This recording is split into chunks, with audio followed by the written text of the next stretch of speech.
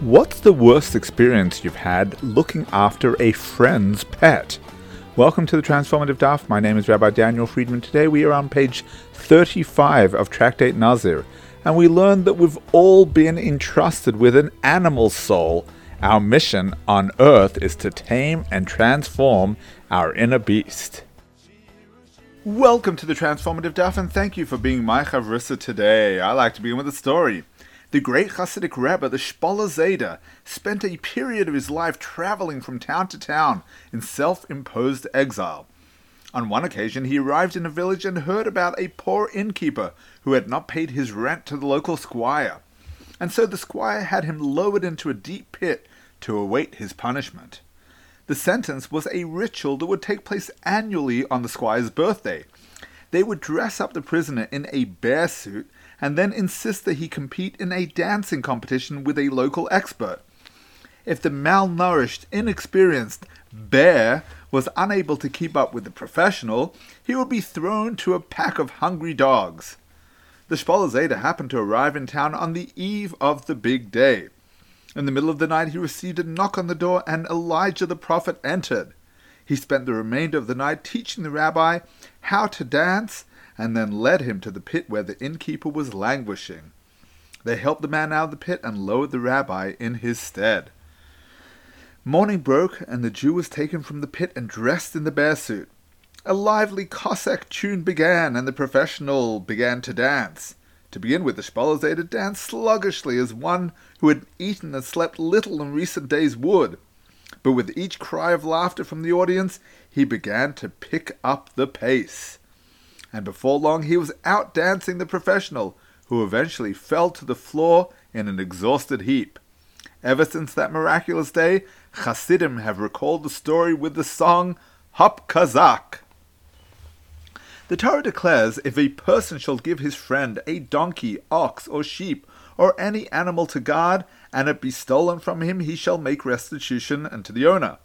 Today's daf uses the verse as a source for the scriptural principle of prat uklal uprat, meaning that if the Torah presents a specific term followed by a general term and then another specific term, we may not generalize the law beyond its specific parameters. Let's look at the Gemara. And Rabbi Elazar, from where does he derive the exegetical method of a detail, a generalization, and a detail?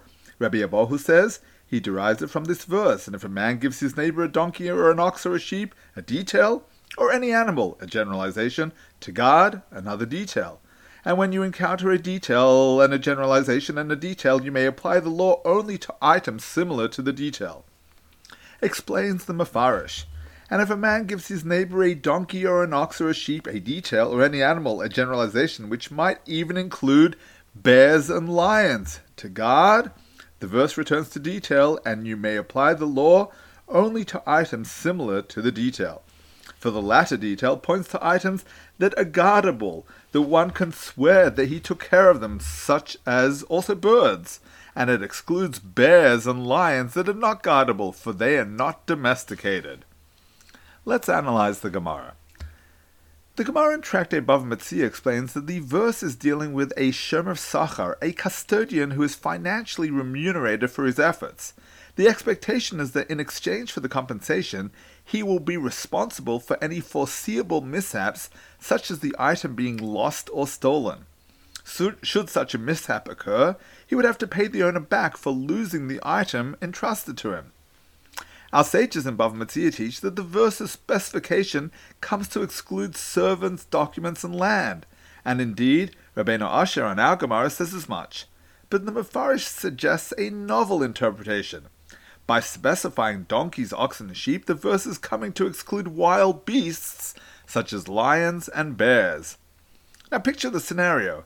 Your friend knocks on your door, in his hand is a leash. At the end of the leash is his pet grizzly bear. He's going on vacation and needs you to bear sit for a couple of weeks.